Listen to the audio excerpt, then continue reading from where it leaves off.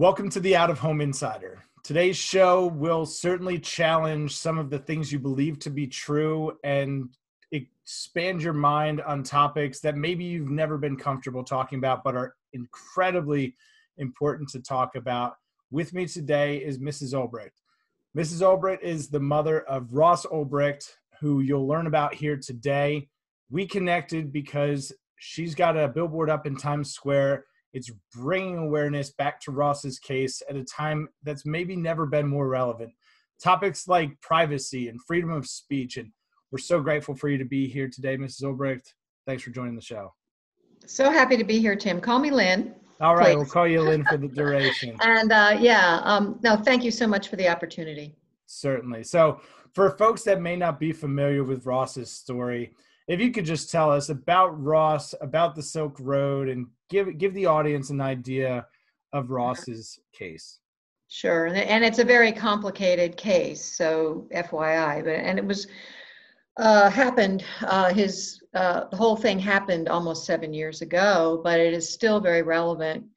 So Ross is my son, and he, at a young, impressionable age in graduate school, he got very involved with the libertarian movement and with the Ron Paul campaign, and started studying Austrian economics. And these are all, philosophies of free markets and freedom. And he got very passionate about this. At the same time, he discovered the cryptocurrency Bitcoin and saw the potential for monetary freedom with that. And he wanted to bring an experience of a free market, a truly free market, to people so they could experience it and maybe, want that. And at first he created a video game which didn't get published. He almost did, but didn't. And so then he turned to the internet and created a website called The Silk Road, which was it was an open market. It was in a free market, so that it's kind of like eBay, and people could buy and sell what they chose, except if it hurt a third party. It was very much based on the non-aggression principle of voluntary interaction, no force, no violence. So, for example, there was no child pornography permitted or anything related to pedophilia, because that hurts that third party, which is the child, or stolen property, or fraudulent things. So, things that defrauded people. So weapons, and go on and on. And this is all in the government's evidence. But it did permit drugs, the administration of the site, which there were many people involved, believed, and many libertarians believe that it's a choice. Drugs are a choice between two people, buying and selling. And we can argue that, and I'm not defending that. I'm just saying that was their philosophy, as long as no third party was harmed. And it became very big, I think, because it was anonymous and private, because that was a big concern, was how our privacy was being eroded. And so it was private, it was anonymous, and Bitcoin was also private and anonymous. And so it did attract a lot of drug sales, mostly user amounts of cannabis. And that's all also backed up with research and all things on our website, freeross.org. Now, just before I go on about that, we have been fighting a media distortion battle for years, and only recently, because we were talking about the billboard that's up in Times Square now about Ross, a small publication called Times Square Chronicles wrote about it and said that Silk Road was most known for drugs, child exploitation, and human trafficking. Now, this is an absolute lie. Yes, drugs, but no human trafficking was on the site, and no child exploitation of any kind was permitted. I did try to correct it with the author, and I emailed and I tweeted. As far as I know, it still has that lie up there. And this is the kind of thing the media, I feel like, is very sloppy about and lazy about, and just says stuff, and it's absolutely not true. And I can back that up with government evidence and exhibits at trial. that Right. say That's it's been not true. proven time and time again. Over and over. You know, Yes. it was not an effective marketplace for firearms. We can go to Right. Walmart or Instagram and buy those things. Pedophilia wasn't allowed, and there's more of it on the general internet. And I agree, right? The investigative part of investigative journalism has really fallen by the wayside, and the extent of that research was probably a Google search and, hey, here's a regurgitation of something that I found online. Some The other media lie has been that's out there, unscrupulous. echoing the lies, right? Absolutely. And I just wanted to say that because we are talking, it was written about specifically the Billboard. And so, but anyway, so what happened was that there were many people involved running the Silk Road, but Ross became the trophy and was tried in the Southern District of New York and was given the most outrageous sentence of no violent charges whatsoever, of double life plus 40 years without parole for a young, first-time nonviolent offender for something he did on a computer when he was 26 years old. This is like 2 centuries or something. I mean, it adds up to, it's such an abuse of government power. And I think because of that, because of the, excessive and really unconstitutional sentence, because the Eighth Amendment says no cruel or unusual punishment. It's very unusual. It's very cruel. Very. That, and also because the site was the first proof of use of Bitcoin. No one had heard of Bitcoin before, and it really put Bitcoin on the map. And so many people, including the person who financed the Billboard, many libertarians and people involved in Bitcoin support Ross still, because they understand his intentions. They understand that he was trying to do good. You can say it was a mistake, and all that. Yeah, Ross even says it was. However, he was young and enthusiastic, and he made a mistake. Should he have to die in a cell for that? And that's not American. Should not happen. No nonviolent person should get a life sentence, in my opinion. And really what Ross did, and especially in that time frame, is more akin to the achievements that we celebrate of Mark Zuckerberg or a Jeff Bezos. Yeah. He created a community and a marketplace, transacting, I think, at over $1.5 billion at one point. Now that's an exaggerated figure, but is that the government's figure is 183 million, which is not small, but of course, billion is 1,000 million. That's a lot more than that. So that's again the media. But go ahead, it's not your fault. No, and thank you for correcting that point. But I think the work that he did is so important in terms of preserving some of those fundamental civil liberties, and really, it was the crossroads of the 3-headed dog of cyber, drugs, and finance. A lot of people upset at high levels of the government that, have a vested interest in controlling those things. Is that true? It's my theory. And one of the reasons I believe that is because the biggest drug seller on Silk Road, who was convicted of that, got 10 years, and he had the same offense levels as Ross. Ross was never even charged with actually selling any drugs. He had a platform. But he just made the technology. He didn't deal drugs on the platform. So it's like saying Jeff Bezos, because there was cyanide on Amazon and a young girl bought some and killed herself with it, and her mother was suing Amazon, that he is responsible for her death. And it's like, there is dangerous things on the internet. There are knives and there are guns and there are, all kinds of things. Sure. Can we hold website hosts responsible for this? And so that's the big constitutional question here too. But in any case, I don't think the drugs were really as much of a concern, or even much. It's the disparity of sentencing shows that. Sure. However, it came out in Snowden papers later that the NSA was urgently tracking Bitcoin users. They were very alarmed about Bitcoin, this new upstart currency. And right before Silk Road was taken down and Ross was arrested, I think it was really the Bitcoin. That, and well, the judge even said, we know you started the site for philosophical reasons, and we're just not sure that's a philosophy you've left behind. This is, it's voluntary interaction, non-aggression principle, free market, and apparently that's very threatening. So she felt he had to literally have a walking death sentence because of this philosophy. Now, we live in America. We're supposed to have, we talked prior to the show, First Amendment rights, and we shouldn't be caged for our philosophy. Absolutely not. And especially we see it now, how those things really have they have dire implications in terms of whether or not we preserve the right to privacy, the right to free speech. Getting back to Ross's case specifically, I'm interested in hearing more on your take about the Fourth Amendment violations. There's a lot of controversy around how were the servers obtained, and was it even a legal search? Can you offer any insight into that? Well, actually, Fourth Amendment questions went all the way to the Supreme Court with Ross's case.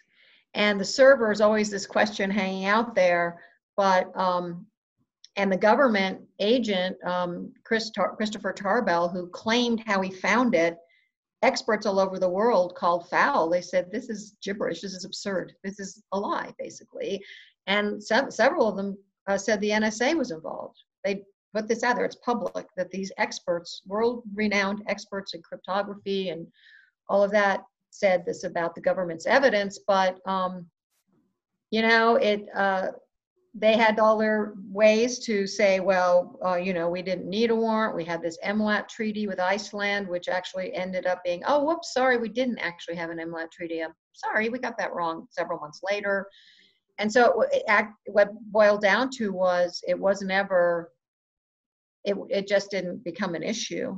I regret that. I didn't have a say in it, but I think that might have been a big mistake not to push it. We did somewhat.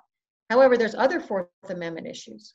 And the Supreme Court question was, there's something, and we should all be concerned about this, there's something called the third party doctrine that is based on a 4 decades old Supreme Court ruling about the dial telephone and whether numbers dialed can be seen without a warrant by the government. And the Supreme Court said, yeah, it's okay. 3 justices said it's not okay. This is just the phone number. Think of what we have on our phones now. I mean, they're computers, of course. So there's all kinds of relevant information, our religious affiliation, our sexual orientation, our medical records, our political persuasions. And because of the third party doctrine, that is this antiquated thing, the government has unfettered access to all of our internet information without a warrant, without probable cause, in secret, with no oversight, legally in the courts. And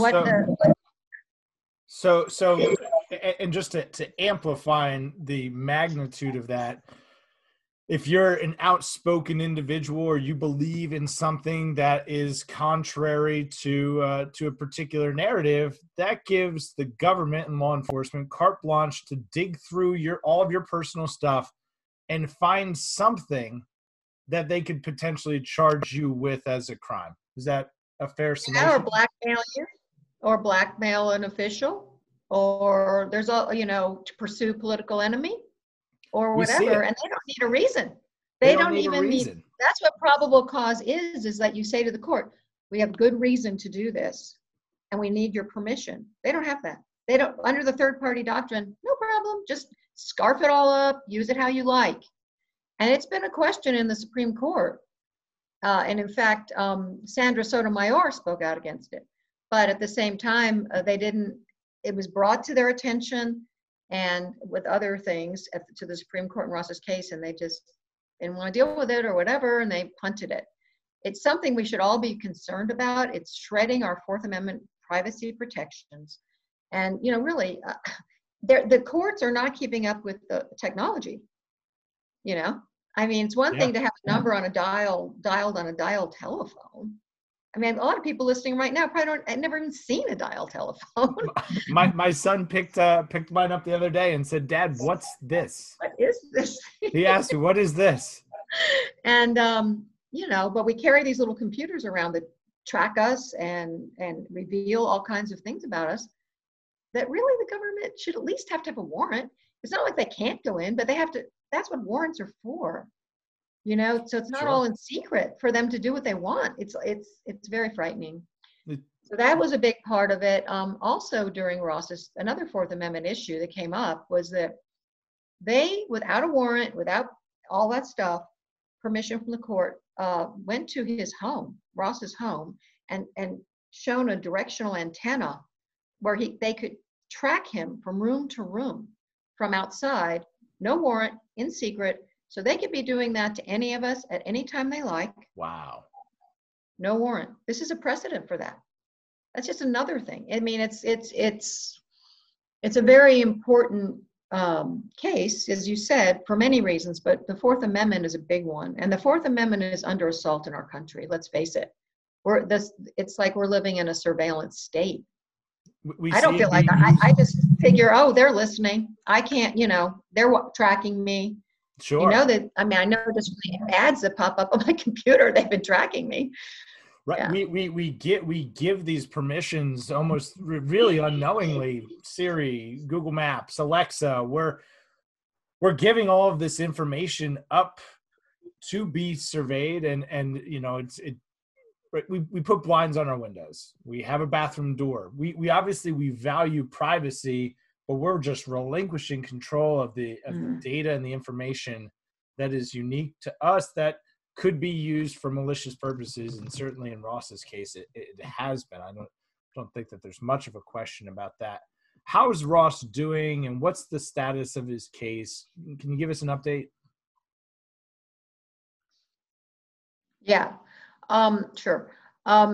So with the Supreme Court, he exhausted all his direct appeals. There's nowhere else to go. You go to the Supreme Court and you don't get relief there, it's over. But there's two different things that could still potentially free Ross. One is it's a Hail Mary, to be honest. It's something that it's a last-ditch effort. It's not in the criminal court. It's in the civil court, and it's really talking about your lawyer and how your lawyer was ineffective. And sometimes, for example, with the sentence, that could be changed, or there could be relief there. We're working on it. There's also the other option of a commutation of the sentence by the President of the United States. Any federal prisoner or person in the federal system the President of the United States has to do it. If you're in a state case, the governor does it, of the state. So we are working very hard to get the attention of President Trump. He's shown a heart for pardoning people. And, we have almost 300,000 signatures on our clemency petition addressed to him. And where can people find that, Lynn? That's on freeross.org. Everything is on freeross.org, and a lot of information if you want to dig in. It's very heavily footnoted with citations to all kinds of very solid information. But the petition is in a big banner on the front home page. And all you really need to know to feel okay about signing it is you don't have to know all the details of Ross's case.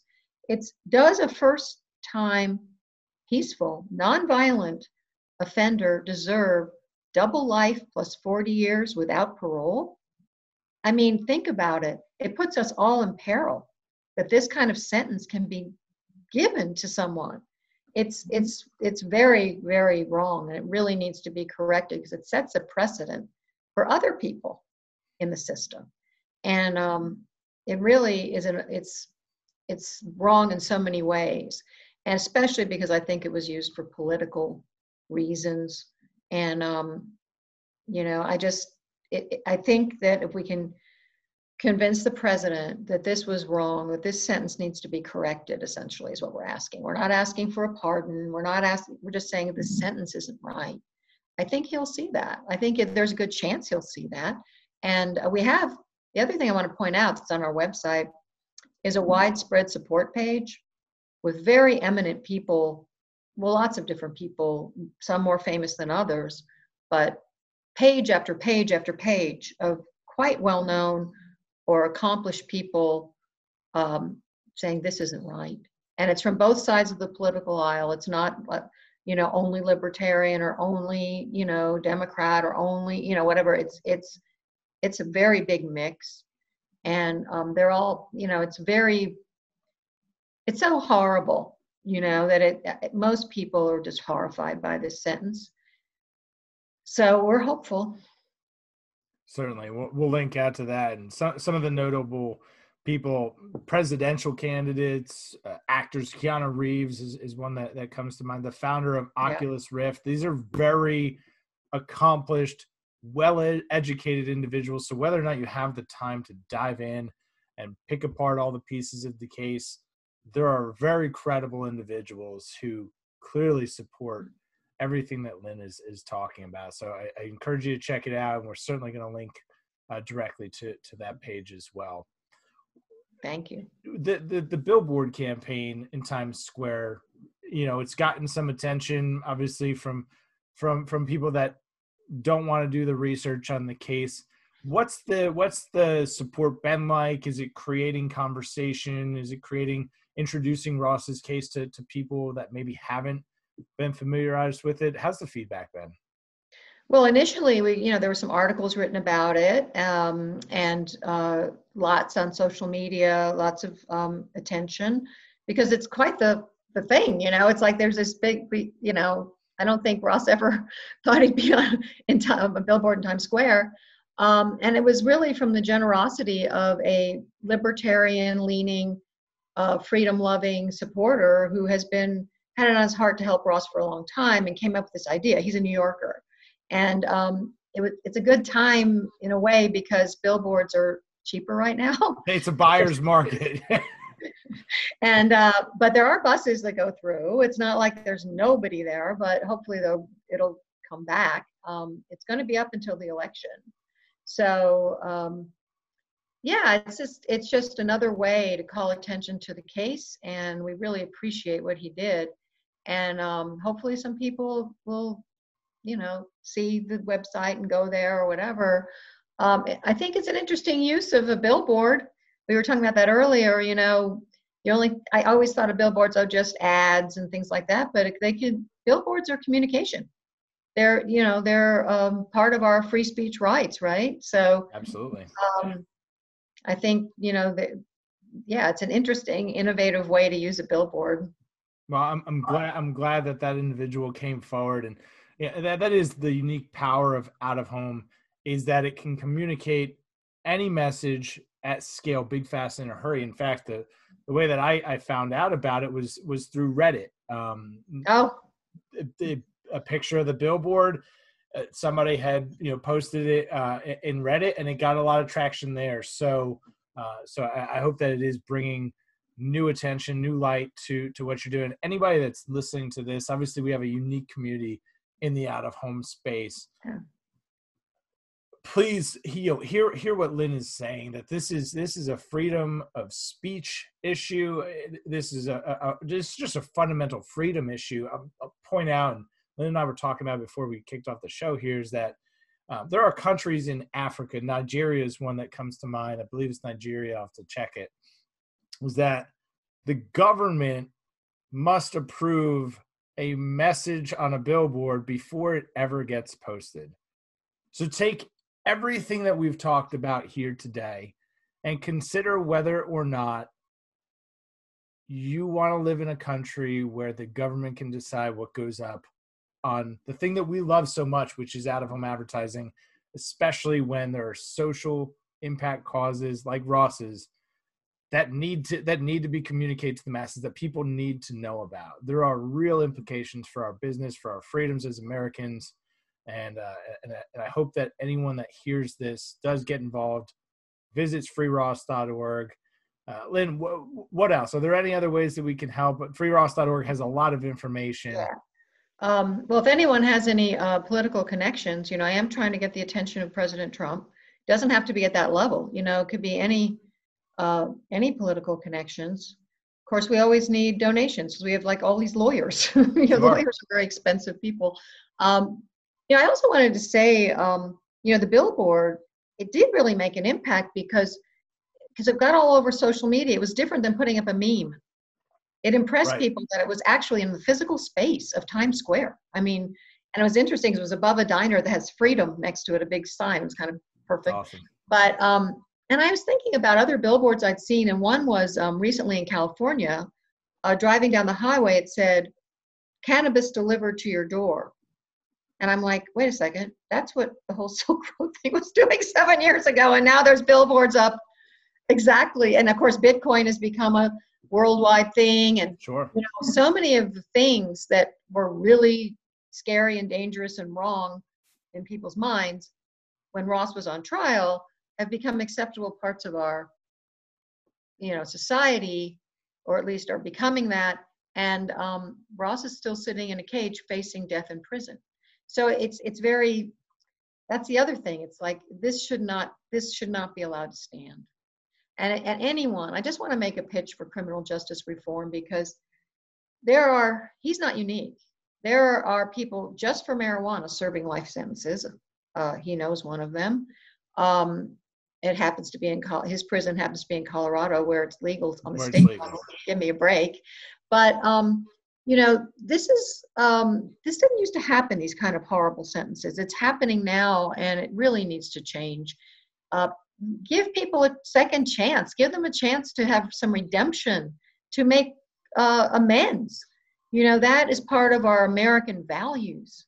And look, I get it for, violent, and there's people that society needs to be protected from.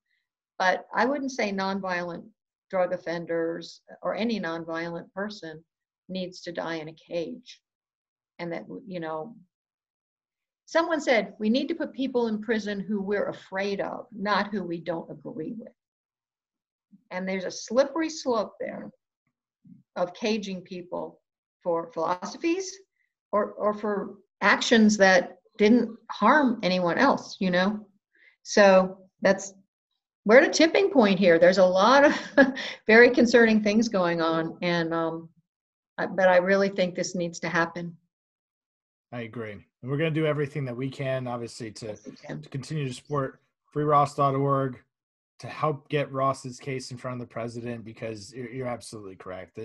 The things that went on, whether they were illegal at the time, they're not now. And it's truly an unfortunate circumstance that we can all learn from and do right by. So, Lynn, thank you so much for thank you for having me. Absolutely. Yeah. We'll make sure to link out to everything that we've talked about here today so that you can get more information. Please, I encourage you to share this with other folks in your network, whether they're involved with out-of-home advertising or not.